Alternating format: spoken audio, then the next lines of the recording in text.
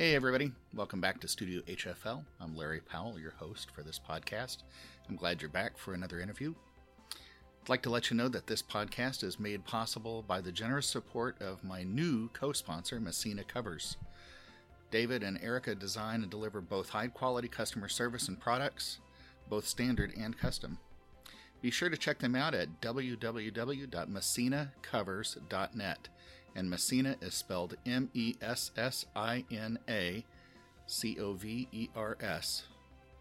They offer their support through Patreon.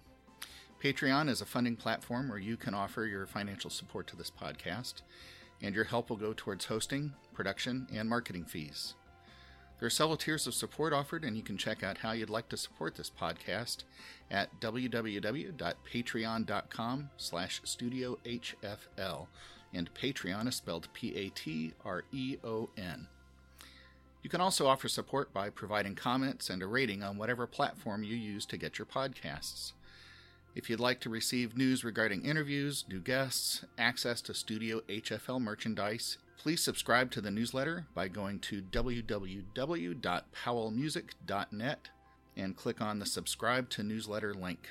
And of course, Powell Music, POWELLMUSIC.net. And now, on with the interview. No promises. Good. No requests. Just lay it on me. How do you like living in the hills of Tennessee? Well, I'm enjoying Tennessee bit by bit more than I thought I would. I mean, there was a time when I first moved there and I bought a 1994 Ford 350 pickup with a high-powered diesel engine and huge. I mean, this thing did everything but take off and explode. And I'm driving along with my cowboy hat on, my dark glasses, and my cowboy boots, being a cowboy. I'm driving along, and I'm looking around, and I'm saying, what in the hell am I doing here? And I think that's when you start to take stock and say, well, maybe this is better than I thought it was. Mm-hmm. Or vice versa. I don't know. Yeah. Such a night and day atmosphere, though, from out west and down south. Yeah. Yeah. Yeah, I think so. But you like it? Yeah, I do. Yeah. So I don't, there's things about it that I don't like. But by and large, I'd say it's a good place. Yeah. I think it's beautiful down that way. Yeah. I live up in Indiana where it's nothing but cornfields and kind of boring. Well, see, I'm really more versed toward the far west. Mm-hmm. I was born and raised in Eastern Oregon, and there's only a few trees where I was born and raised. In somehow water gone on a very dried out area, and these big locust trees are there. Mm-hmm. And it's all very beautiful. And you ride for a few minutes, and all of a sudden you think, am I ever going to see another tree? Does it ever rain here? Yeah. And it's like anything else. I think you got to get used to it. Mm-hmm. Mm-hmm. So, Tennessee is your home for now.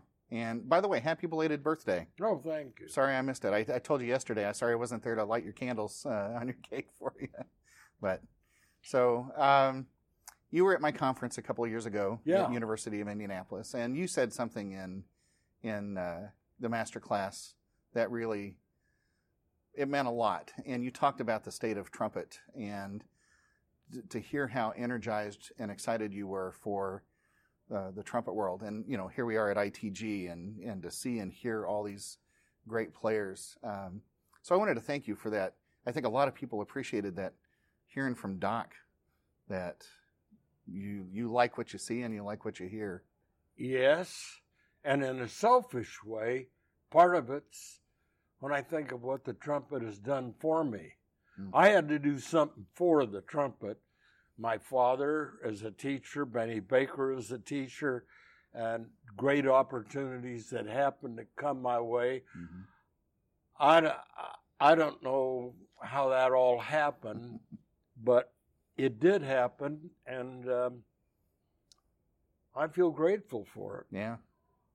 Well, those are people that taught you and inspired you, and you're still inspiring a lot of people with this. Well, I don't know.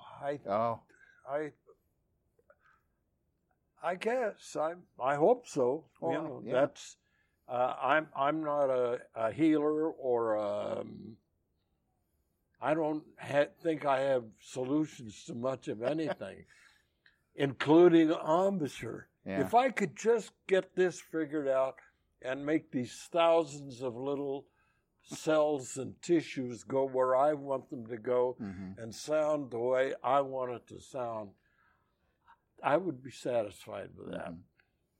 Well, you might not be a healer, but you've done a lot in, we're sitting here looking at these trumpets that you've had a hand in developing, right, with the Shires. Yeah.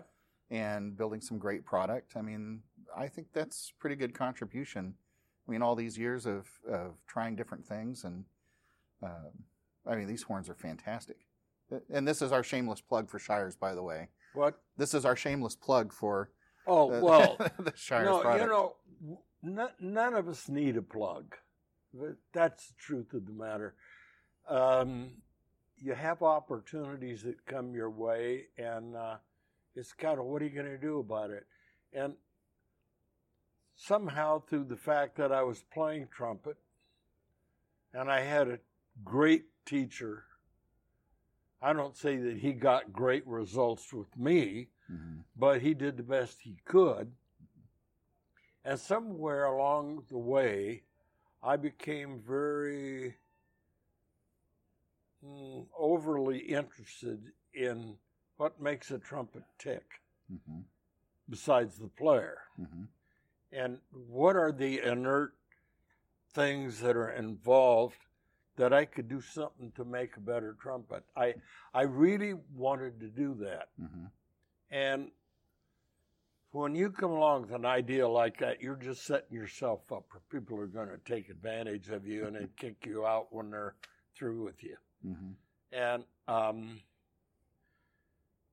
I was at that point, and somebody, Lee Walkowitz, who was with the big music store in Washington, and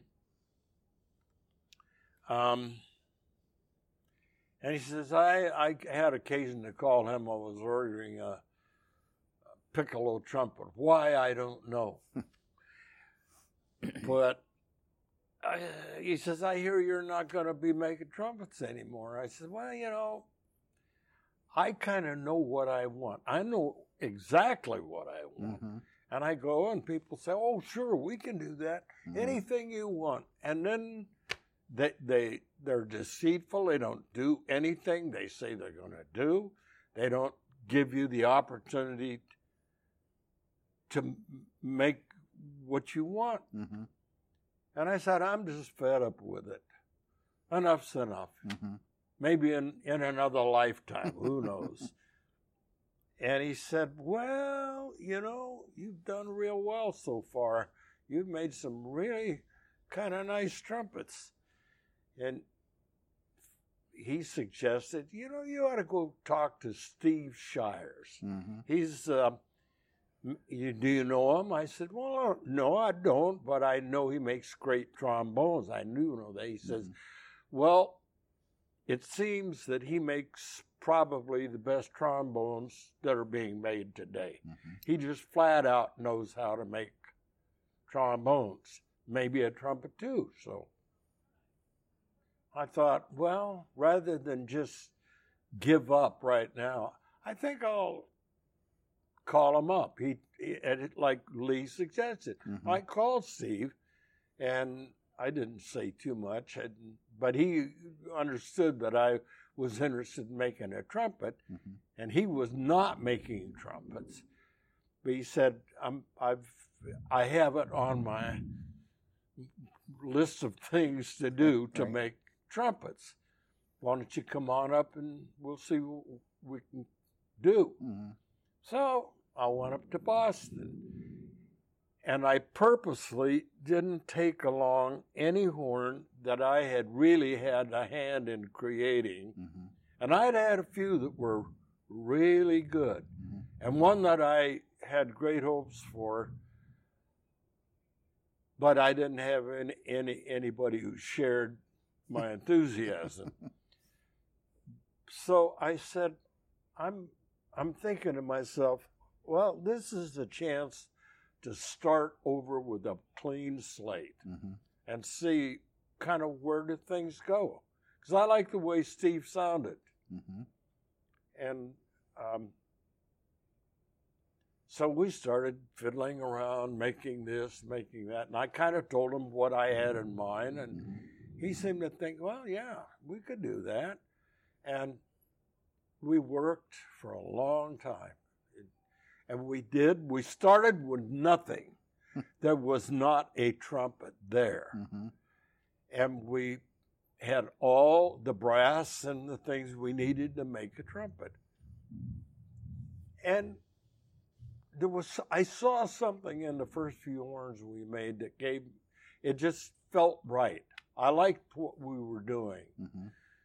And then one day, Steve and I are in the shop working, and if you could call that work, just having a ball doing whatever you feel like doing. And I said, Steve, won't it be great when we finally got the answers all figured out and we don't have to make any more experiments?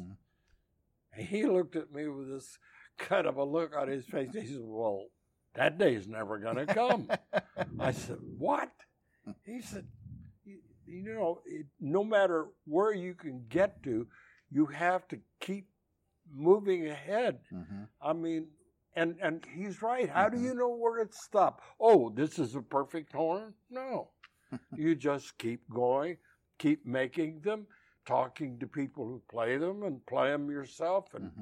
And that's where I am right now. And the difference is this is 15 or 20 years later. And do we have all the answers? I don't know. One of the horns I'm most excited about was you had a hand in the beginner trumpet for Eastman. Yeah. And I actually have one of those horns in my studio, and I take with me and have people play it, and they can't believe it's a beginner trumpet. It plays so well. And, you know, I say, well, you know, Doc had his hand in designing this, that's correct. Yes, it's absolutely correct. But there was an approach you took with that. You were trying to you were helping the younger player, right? That was the idea, is put something in their hand that.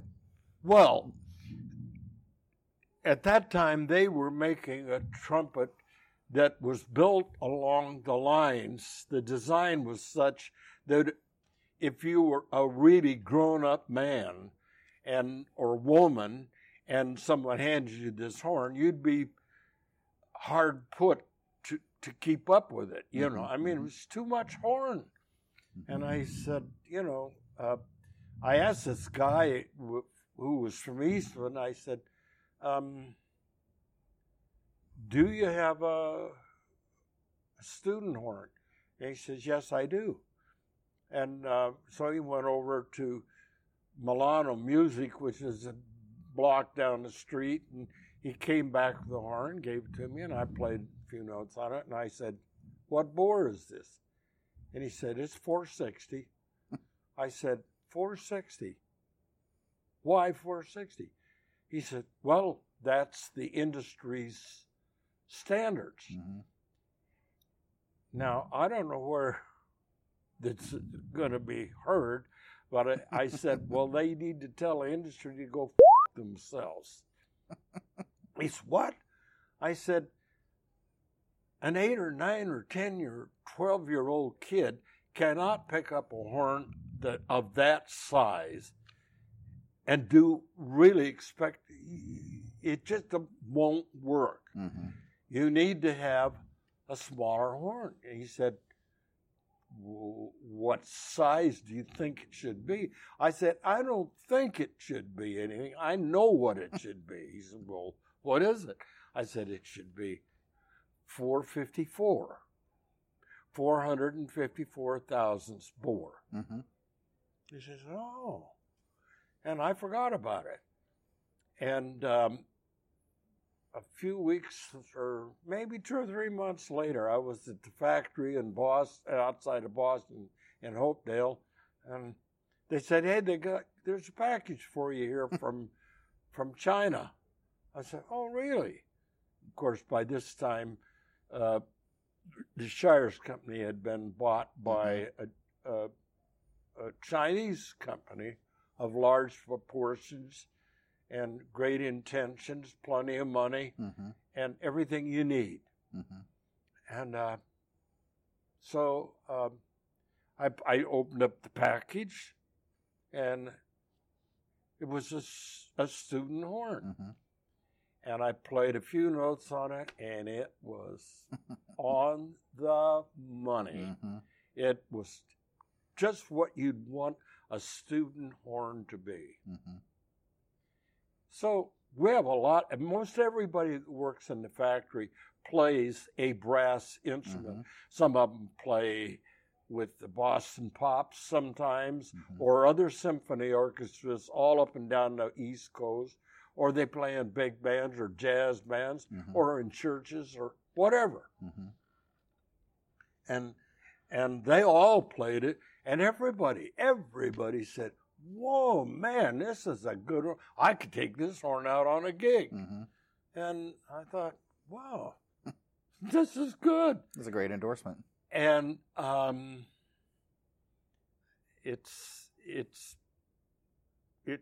being well received, I think. I don't keep track of stuff like that. But I just know that I have one of them at home, and I play it up. I pick it up and play it every once in a while and say, this is a good horn. Yeah. And my statement about it is, I could actually take this horn out on a gig. I don't care what the gig is. I could play this horn every day. And still have it be something that'll work for a young player starting out. That's a great contribution, though. I mean, that's... I don't know. Well, I think it is. Well, thanks you. That's, and it just came from, it wasn't just an idle comment when he said, what bore do you think it should be? And I said, well, I don't think what it should be. I know what it should be. And tell the industry they're out of their birds entirely. I was very clear about that. I'm slightly jaded like that, I suppose. Well, I know you've gone through a lot of manufacturers over the years. Oh, brother. Oh, God. Yeah, and it isn't that they didn't mean well, but they're in such a hurry to get someplace that they can't be bothered. Well, yeah, okay, thanks, goodbye. And then they go ahead and they do what they were going to do in the first place. Well, why ask me something if you don't want an answer? And that's the way I am about it. And it's working out. Now, looky here. All of these horns. I know, they're fantastic. And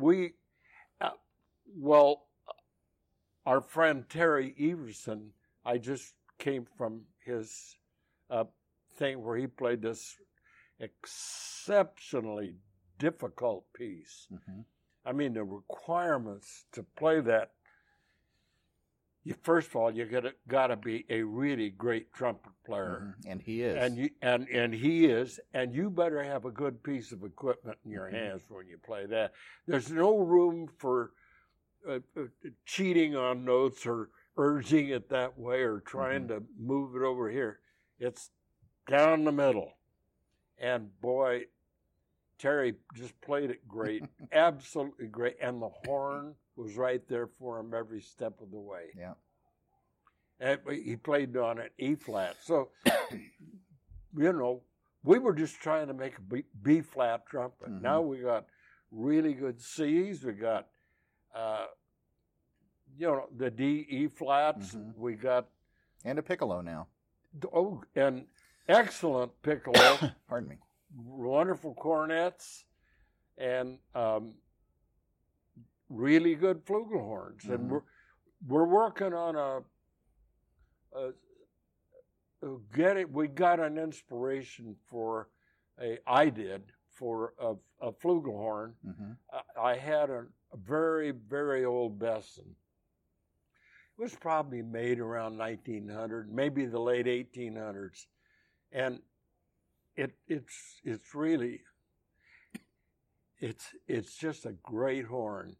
And we're trying to get something along those lines that will play as good as that does, and maybe even be a little bit better. Because those old horns, they usually had a flaw here or there. You know, they hadn't had as many years to figure things out, so they'd have a horn that was good in most respects, but it might be a little off over here or over there. So we're looking at this flugelhorn thing, and great. You know, flugelhorns are used a lot more than they used to be. You know, see, my vision is this: we have trombones, and Steve is making French horns. We got cornets, we got flugelhorns, we got trumpets. That sounds like a brass band to me. And I have no doubt that they'll come up with a tuba. And I want to have a shop band, brass band, made up of guys who work in the factory and make these instruments. And then there's many other players who are kind of members of our family. They're interested in what we're doing, and we'd all get together and make some music, have some wonderful music written, and let it be a representative of the Shires Company. That's a great vision. It's very clear in my mind, very clear. You mentioned a second ago about what Terry had played, the difficulty of the music. And as you said that, I glanced behind you at this, the CD that you've got now, the Lost Tapes. Oh, yeah. And when I asked you about this yesterday, you said, well, you know, I guess this was written for you. Can you tell me a little bit about this, the CD set that you've got now? Well, yeah. My friend Vinny DiMartino, who lives in Kentucky, I was at his house. I can't remember what for, it doesn't matter. But he says, I got something I want you to hear. So he brings out this, like, little CD. I said, what is it? He said, well, just let me play it. And he puts it on, and it's obviously, as it turns out, a trumpet concerto with a concert band. When it was over, I said, wow, that's really something. Who is that? And he said, that's you. I said, me? He said, yeah, that's you with Charles Fork and his band down in Baytown, where I played I played with Charles each year over 25 years. And a spring concert. And the bands were really something. I mean, only in Texas are right now. But I'm hopeful that the whole United States will catch up with the state of Texas and where they are about bands. And so anyway, when I listened to all of the tapes that Vinny had, he gave me copies of them, you know, little CDs. And, you know, the quality of the recording was not too good. And it was a live recording, right? This was all... Oh, yeah. These are just, you know, you're playing with the Baytown, Texas high school band, and you get up and you play, and you don't know what's going on, and whether they're recording it or not, or care. You just get up and play it the best you can. And so then I decided, well, this needs to be put out. And Vinny was behind me. He said, you need to get that out on the market. And I'm thinking, what market, you know? And then I got a lot of time went on, and I was reminded of it again somehow by just sitting down and listening to those tapes. I said, if they can be remastered or something done to them so the quality of the recording is better, there's something here. People need to hear these. And I thought of them at that moment as the lost tapes, because they had been totally lost to me. And then somebody found them in a storage space at the University of Kansas. Why that was, I have no idea to this day. I just knew I had these tapes and no master tapes or anything. But I called Jeff Tyzik, and who has produced some albums for me and did a great job. He's a marvelous conductor, and he's a great composer and arranger. And I said, what do you think, Jeff? Do you know anybody that can remaster this stuff and kind of put it together and see if it's something that could be in a more useful form? And he says, I don't know. He said, it's all there, but I don't know if we can pull this off or not. Well, he put it in the hands of this guy that he knows, whom I don't know. His name is on there. And it turned out pretty darn good. Yeah. And then I think we tinkered with it some more. And then my daughter, Nancy, who is like a music producer for television shows, she makes sure that everything is accounted for, that the conductor or the composers and the survivors, if they're passed on, everybody gets what they're supposed to get. And she, through her work out in Hollywood, knows a lot of very savvy people. So I asked her to help me, and at first she said, you know, Daddy,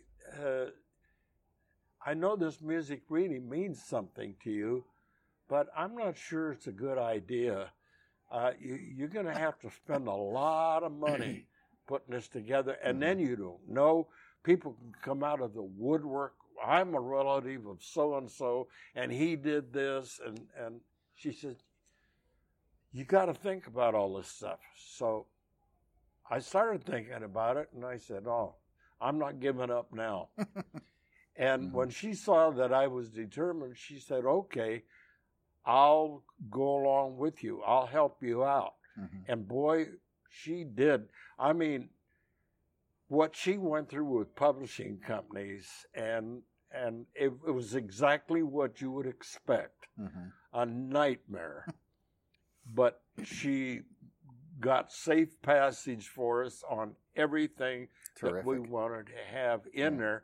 And then she says, what do you want to do with it? I said, well, I'd like to have them available. You know, I've always had some records to sell at concerts. And I think I'm really proud of what these represent. You know, what the young people that made them in the first place, and this was a real labor of love. I mean, that's the only way I can describe it. Said, all right, if it means that much to you, I'll go ahead with you on it. And boy, did she go ahead. She just put the whole thing together. And Jeff Tyzik worked with that guy up in Rochester, New York, who remastered everything, and the guy is a genius. Both Jeff and the guy that did it. I mean, it just is. beyond anything I could have hoped for. You've got all that, but thanks to Vinny, right, for calling you up and say, look what I found. He didn't even call me up. I just happened to be in his house visiting. And you know how you get together. Well, what do you cooking tonight? No, I don't know. What do you want? Well, I know. Make this or that. Yeah. And where can I warm up? And you know all that kind of things trumpet players talk about. Sure. Nothing that really means anything. But so when he said, "That's you," I couldn't believe it. I said, I don't know about that. Because some of that stuff is very challenging, both range-wise and musically, and just everything you can think of. And so I just finally decided to take a plunge, because when I really sat down and listened to them in their raw form, I said, there's something there that needs to be redone, put in a form where you can really make sense of it, and I think it's so representative of what American kids can do, and they're wonderful band directors, and the people that never get the credit, and the parents that are buying the instruments, getting them the lessons, and keeping on them, belonging to the Parents Club. That was my life for years. And that's what I did, and I loved it. And so I wanted it to be something to represent what high school kids can really do if you challenge them and you demand excellence. You'll get it. And so anyway, then she got a friend of hers, again, some young woman that I don't know. I don't even know her name right now, who did a marvelous job of the artwork and putting the tunes in order and the whole thing. It was. Were you able to use everything from those tapes? Was there anything you had to leave off that you can think of? Welcome to the middle of the episode. Just a reminder that this podcast is brought to you with the support of Messina Covers. They offer some standard and custom designs of trumpet bags, mouthpiece pouches, and more. And their customer service is excellent. Be sure to check them out at www.messinacovers.net. And now, back to the interview. You know, I can't answer that. I think we were able to use... Oh, that's terrific. Yeah, about everything.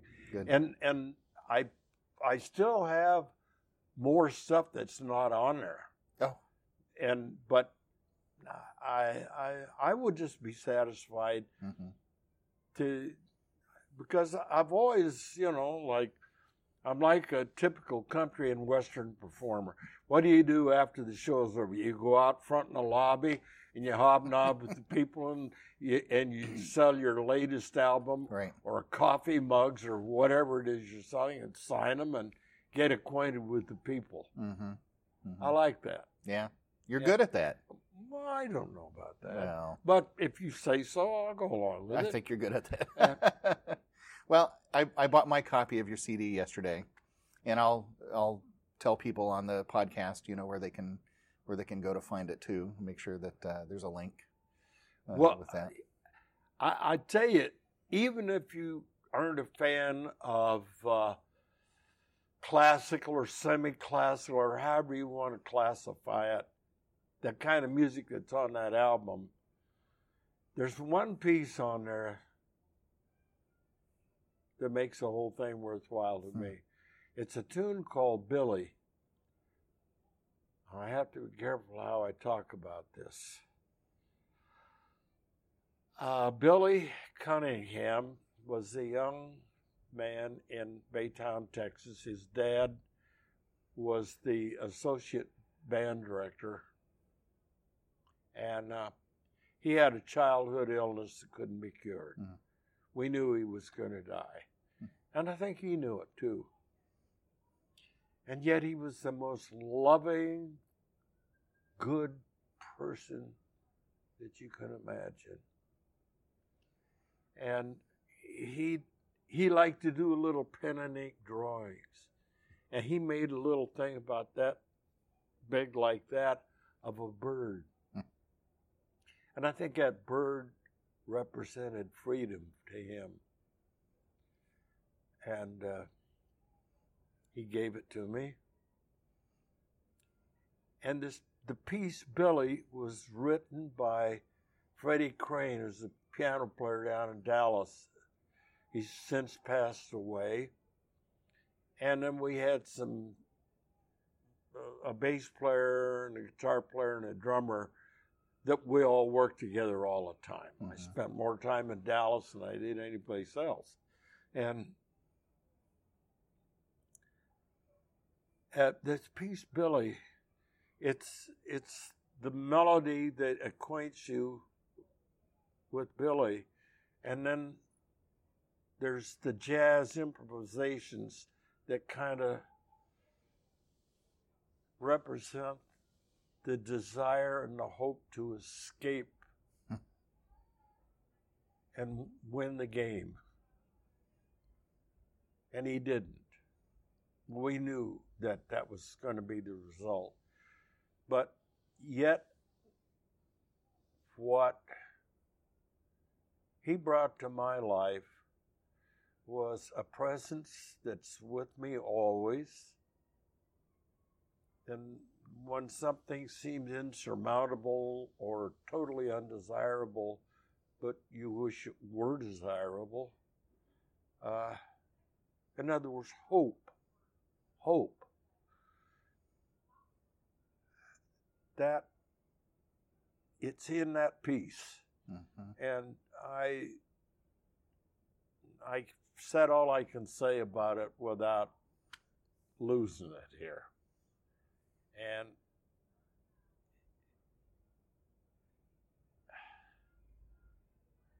so anyway, if they only hear the tune called Billy, that's enough for me.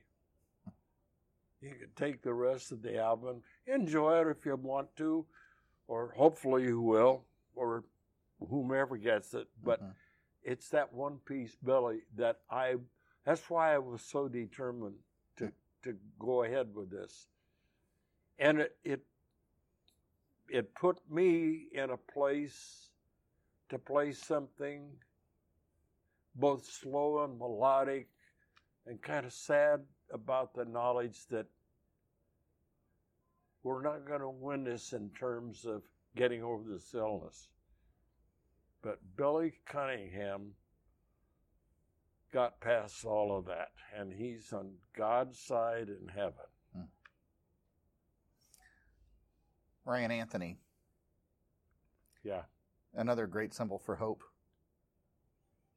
and determination. And what an inspiration he's been to not just the trumpet world, but anybody that's followed. Look what he's done for the cancer cure alone.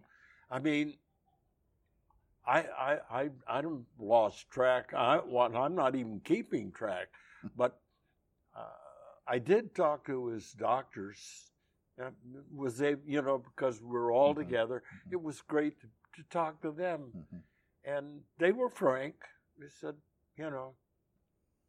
maybe yes and maybe no. We don't know. We're doing the best we can.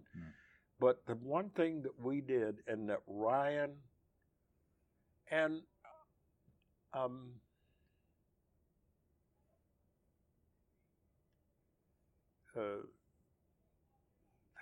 let me have a moment here. He's going to be back here to do a solo in a day or two. Jens Linderman. Jens stepped in there and helped Ryan to organize this thing at the Symphony Hall in Dallas to fight cancer and to raise funds. That's what it was about. And of course, Ryan was there and played brilliantly. But what people can't see, the piece that he played was really a challenge when you're in the best of health. And when you've got cancer to play this piece, it's not a complicated piece, but it's very demanding. Gabriel Zobo. It's a song of hope. And when he finished that, he played it perfectly. I was standing there when he came off stage, and he went back behind the bandstand and literally collapsed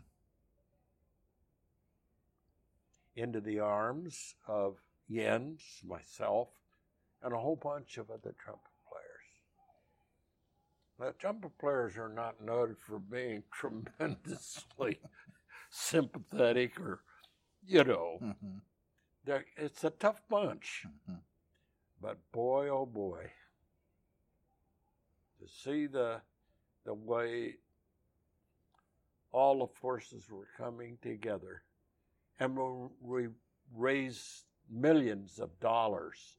It was televised, in some form on television. I don't know what station or anything, but it raised millions of dollars. And then I guess we did maybe a second one. I don't know. You did. There was a second one. And the fight goes on. Ryan is still with us when he's not here anymore. I'll hear about it quickly. But my hope is that, and his wife and kids are going to be here, and he's going to receive a plaque. Just something that says, we love you and what you've done. And I use him every day to measure things, to measure the depth of my compassion, not only for Ryan, but for all people who are stricken with things like this. And we can't just go blithely along and thinking only of ourselves when there are these challenges. And it's a day-by-day fight for Ryan's life. And he is one of the most worthwhile human beings I've ever seen in my life. And I've known him for a long time. And he's much more than a really great trumpet player. He's a great human being. And we don't know what the eventual outcome is going to be at this point, but we're putting up a hell of a fight. Yeah. We're trying. And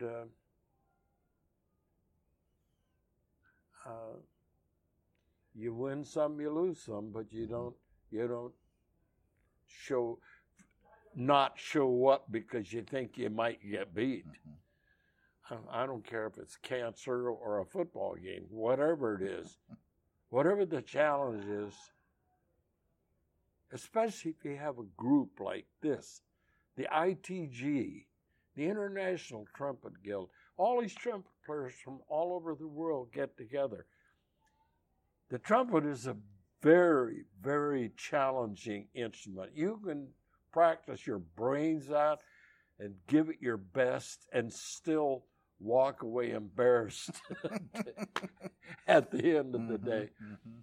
But we have all these young kids that come here that are filled with hope, and they're so enthusiastic. And you heard Jerry Everson, that thing he played today.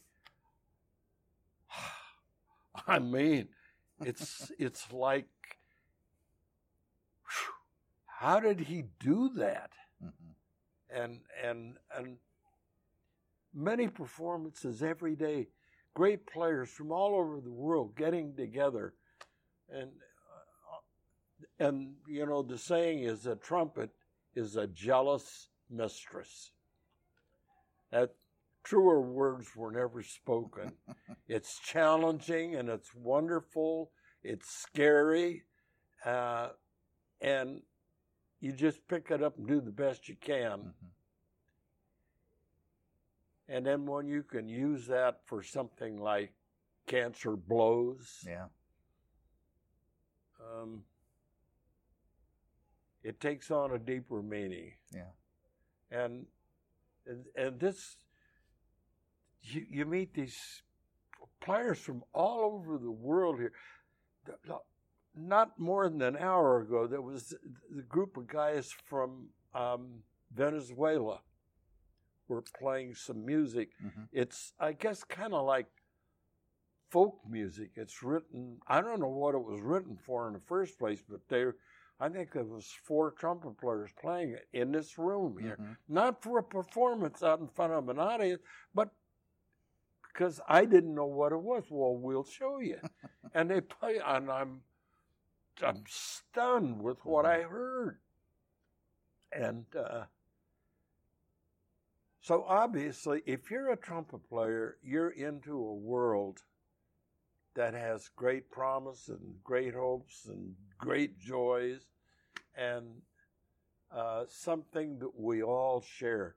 And we come together once a year. Mm-hmm. And, of course, the organization goes on. Sure. We have a magazine that comes out, I think, quarterly. Right. And I met the love of my life here. Well, I knew her before, but our work here kind of brought us together in a way that she's pretty remarkable. Good. Yeah. Yeah. She's an outstanding person, but she's typical of the people up along this organization. Mm-hmm. This is a nonprofit. We're not trying to make money or do anything other than just get together and be who we are and respect one another and listen to the other guy play, and then you get up and play. It's the Super Bowl of trumpet playing. I've had more conversations this week. I've missed more sessions because I've had more conversations in the middle lobby with trumpet players, and we're just having the best conversation. Sure, we talk about trumpet, we talk about our families, but this is just a great opportunity to get together, and it's a like mindset, and it's we're all united. We're totally united. Mm-hmm. And when somebody you know gets up, or if you don't even know them, they get up to play something, and it's immediately obvious that this is a very formidable piece of music that they're about to play. Mm-hmm. Who better than a bunch of other trumpet players to sit there and say, "Yeah, man, you can do it. Come on. Oh, yeah, that's great." Instead of tearing people down or having negative attitudes. We take what could be negative and dangerous and make it a loving venture together. And I swear to God, when you walk through the lobby, you see the faces and how we all mingle and talk and carry on together. It's something to be a part of. Yeah. It really is. Yeah. And I'm talking about the International Trumpet Guild there. Yeah. Doc, I want to respect your time, and thank you so much for spending some time with me today. Well, I always enjoy something like this, but then how often do I get a chance to do this? Well, and thank you for letting me have this opportunity. Well, mutual appreciation then. So thank you for all your inspiration too. And I'm going to make sure that, again, I'm going to get these pieces. I think I asked your road manager yesterday if that music on that CD was, the sheet music was available. And so I'll follow up with that question too to see, because I'm sure people are going to ask, where can I get this? Well, this is just where we were aiming to have it finished by. And we succeeded in that, and it's in a total shape to be listened to. And when I hear what those kids did, boy, it's a tribute to Charles Fork and the kids. It's something we did together that there's no way to measure it, you know. And I think you measured it pretty well, because it's brought a lot of smiles to your face talking about it. Oh, yeah. You know, that's a great measurement right there, I think. Well, it's 25 years of pursuit of something very special. And Philip Biggs is going to put something in his beautiful magazine. Brass Herald. Yeah, and I think we're going to do a little, Jens Linderman is going to do an interview with me and talk about what it really is, so people that haven't had an opportunity to hear this or don't know about it. It's the first thing we got to do is get the trumpet universe to know about it, and so that they can, if they want to hear it, they can hear it, and if they don't, well, they don't have to. Tough luck on them. Well, yeah, it's this ITG. I think the biggest part of all is the ITG itself. It's been going on for quite a while. 44 years, I think, right? Yeah, something like that. That's what I heard today. And I find that occasionally people who don't know anything about trumpets, or particularly have no interest in what our organization is, once they come here and they hear it and they say, "Holy mackerel, this is something else." It's like having a ringside seat for a great football game. I mean, who's going to emerge victorious? Is it going to be the trumpet or the players? Yeah. and God, you will. Oh well, yesterday the recital they did at the big. Barbara Butler and Chris Martin. Barbara Butler and Chris Martin. Their performance at that cathedral was beyond mind-blowing. And the organist was spectacular. Oh, yeah. Yeah. It was perfect. And I've never heard two trumpet players get up and play music of that difficulty. And yet the preeminent part of the whole thing was the beauty of it. It was just exciting and beautiful. I've never heard trumpet playing better than that in my life. Wow. And Chris Martin and Barbara Butler, they were just at their very best. And that organ player, he had his hands. It was a great venue for that too. Everything just worked beautifully together. I thought so. Yeah. And you never know what they're going to come up with in this thing here. Yeah. So it's a good place to, and there are lessons of life here.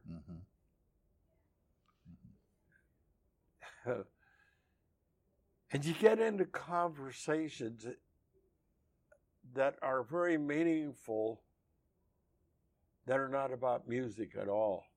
They're about life itself. And that was a conversation I was having with a young man before we started an interview. And you know, he wanted to talk about some really important stuff. What happens when you die? Well, I don't know. I'm looking forward to finding out. And there's a book called Proof of Heaven, written by a world-famous neurosurgeon who died, and he really died, and then he came back. He was out there a lot longer than people usually can survive, and he lived to tell about it. And life is filled with those little things that seem... Now, I heard about the book, Proof of Heaven, so I saw the guy being interviewed. And you say, well, is there a heaven or is there not? That is not the point. It's there may be, but what if? And it to me, it just ties into this whole thing here. And that neurosurgeon, by the way, wasn't one of the big hospitals in New York or Los Angeles or something. He's from somewhere in Virginia. And yet he is, I guess, if not the greatest, well, I don't know how you grade brain surgery, but he survived and he wrote this book.